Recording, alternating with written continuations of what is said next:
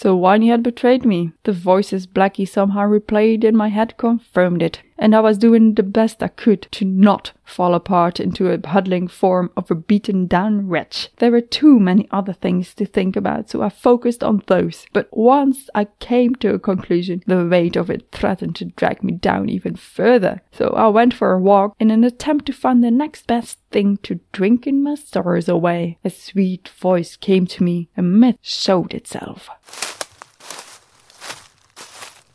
This is Nidak, my adventure, written down in a better way than I can tell it.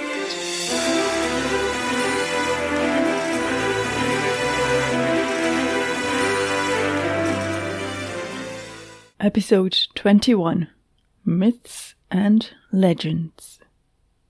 Nidak paced around the Blackie and Kitty donut, thinking. From what she could piece together about the conversation Blackie had heard, and what the Slurp had said, they were in serious trouble. Back in the cave, it seemed an eternity ago, but it had only been, 3 days? The Slurp had mentioned Earth and its destruction. He hadn't been very coherent, and hadn't known many details. Mostly rambled about, "Your world will be ruined," and "I need to end your line." She couldn't say why, but all of the information pointed towards her birthday and the potential end of Earth being linked together. Her life was linked to it. It was obvious. If she died, Earth would die. If she lived, all would live. "A hero," she mumbled. "I'm going to need to be a go-wag-gutting hero." "Shunk swallop and cod liver," she sighed and kept on pacing. What a mess. She needed to know more. Her employers had always been secretive. They'd never told her much, and to be fair, she'd never asked them much. She'd never cared. But they'd given her the halberd and the power to skip. They should have more answers. They might be able to help her. She needed to get in touch with them. "How can you talk to me in my head?" "No, that's not what I wanted to ask. How did you put those voices in my head?" She stopped in front of Blackie's head, hands on hips. The dragon opened one eye and closed it again. "No, not." The voice felt full of wonder and petulant at the same time, the oddest combination. Nidak stared at her, watching but not seeing. Her mind drifted, swept away by the incomprehensible magnificence of the creature in front of her. She allowed herself to feel awe for a little bit longer, before shaking out of it. This was all as new for Blackie as it was for Nidak. She decided to try to keep pretending it was normal. She'd been doing that from the moment she first came to the other realm, so it shouldn't be too hard. However, it was too much. She couldn't shake it off.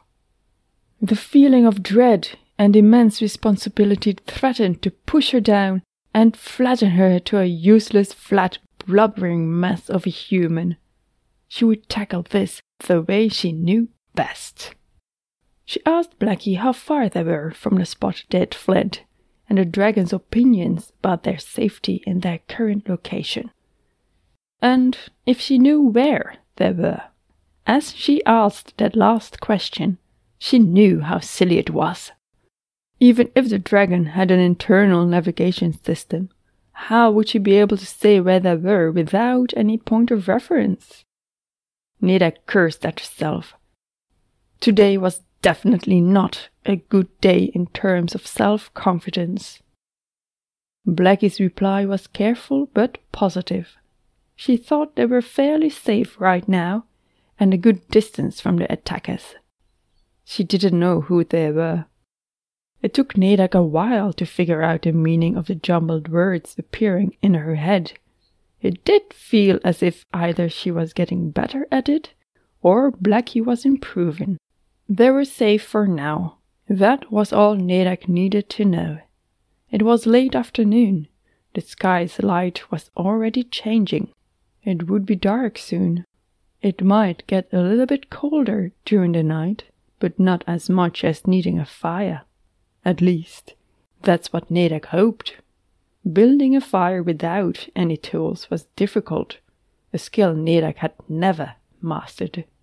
Even though she knew it was probably a bad idea, she wanted to scout the area.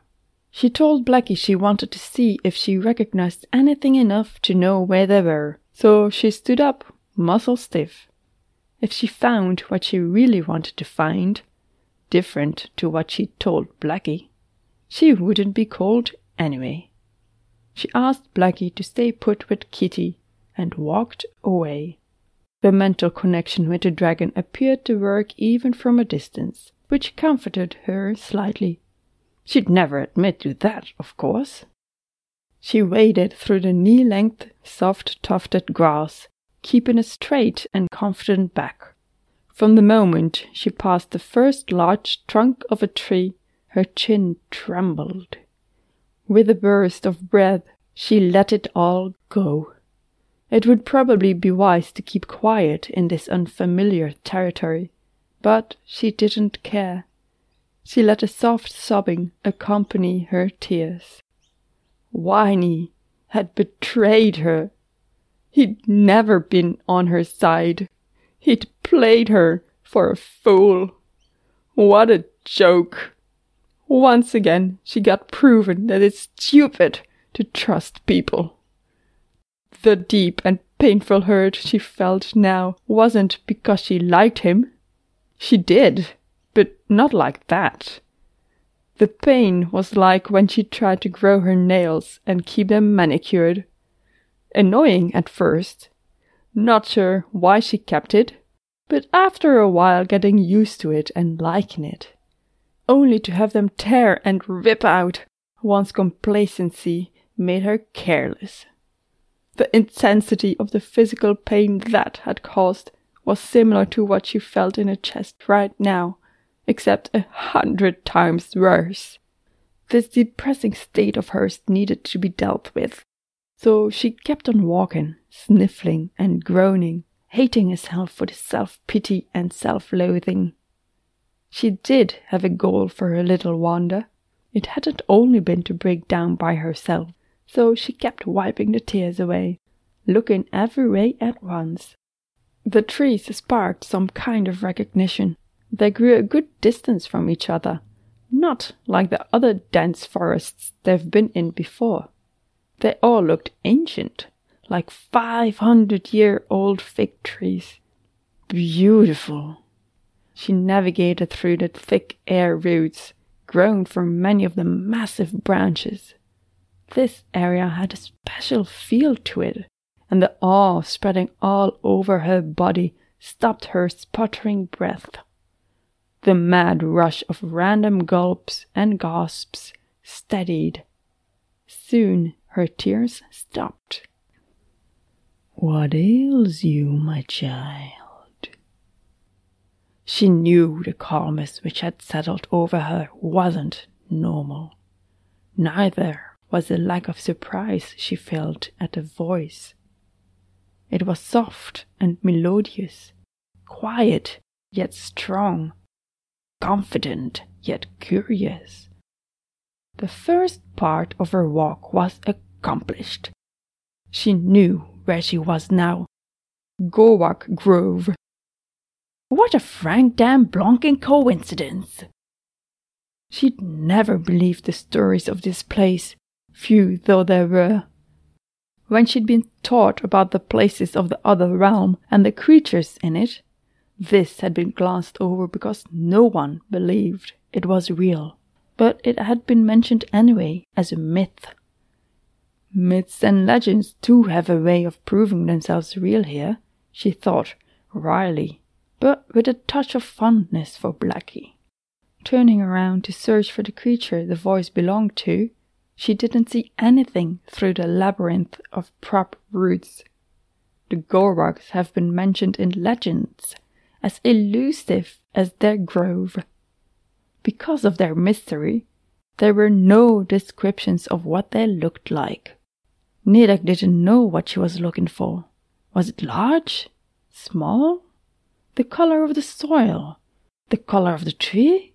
Or was it the tree? There!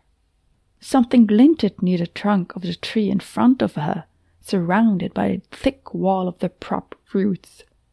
She slowly stepped closer, relaxed but prepared to grab her halberd from her back in case this creature proved to be dangerous. The underbrush crackled in the most wonderful way, and her steps disturbed it enough to release the earthy smell of the soil. She inhaled deeply while taking another step, closing her eyes briefly for optimal enjoyment of the aroma. When she opened her eyes again, the Gorwak was in full view in front of her. It was not what she'd expected. The appearance didn't fit this sweet voice. The size of a capuchin monkey with vaguely the same body features, long limbs being one of them. It also had a tail, but it was split in 5, about a third from the base. It didn't have hair, but scales. Fish scales, not reptile scales. There was an obvious layer of slime covering the moss-colored body. It gave an occasional rainbow flicker in random areas. Speak and I will hear you. The hands gripping the bark had only 3 fingers, 2 broad ones and 1 thin, but disproportionately long. The black liquid eyes staring back at her looked as if she could see every emotion in them, with their long eyelashes and round form. The Gorwak jumped. It stayed in flight on eye level in front of Nedek, the different colors of its 4 rings mesmerizing in their translucent iridescence. Nedek swallowed. There was so much she wanted to say. 3 years of built-up emotions, layers of insecurity and moments of doubt, the deep sadness of betrayal, old grief never overcome, abandonment, loneliness, the weight of responsibility. She blinked, squeezing her eyes hard until they felt tearless. I'm fine. She turned around and left. You have been listening to Nedek, Chapter 21, Myths and Legends. Narrated by myself, Nedek. Adventured by and lived through by Nedek. Written in a better way than I can tell it by Astrid Jeff. Don't go just yet. We've got bloopers coming up. Find us on Twitter at AstridJeff and at Nedek and Kitty. If you like this show and would like to support it, a good way to do that is share it around to everyone you know. An even better way is to rate and review it on iTunes or whichever podcatcher you use. Don't forget to follow the show or subscribe for free. Your world end of the earth being linked together. That doesn't. Why is there the? Let's do that again. Why is this so difficult? She asked Blackie how far they were from the spot.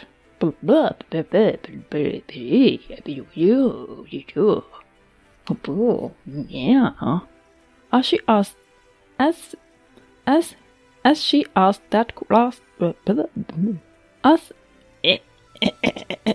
Even if the dragon hadn't. It took Nedek a while to figure out the meaning of the jumbled words. Whoa.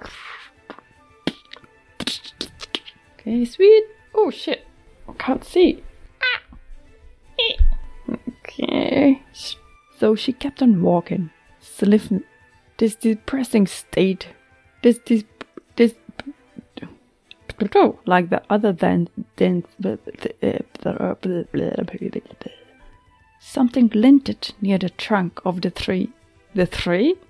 Okay, that was that. Was that it? Okay, that's it. Okay, and then we do the new trailer. New trailer, check. 3 years ago, Nedak's life changed. A whole new world opened up to her. Literally.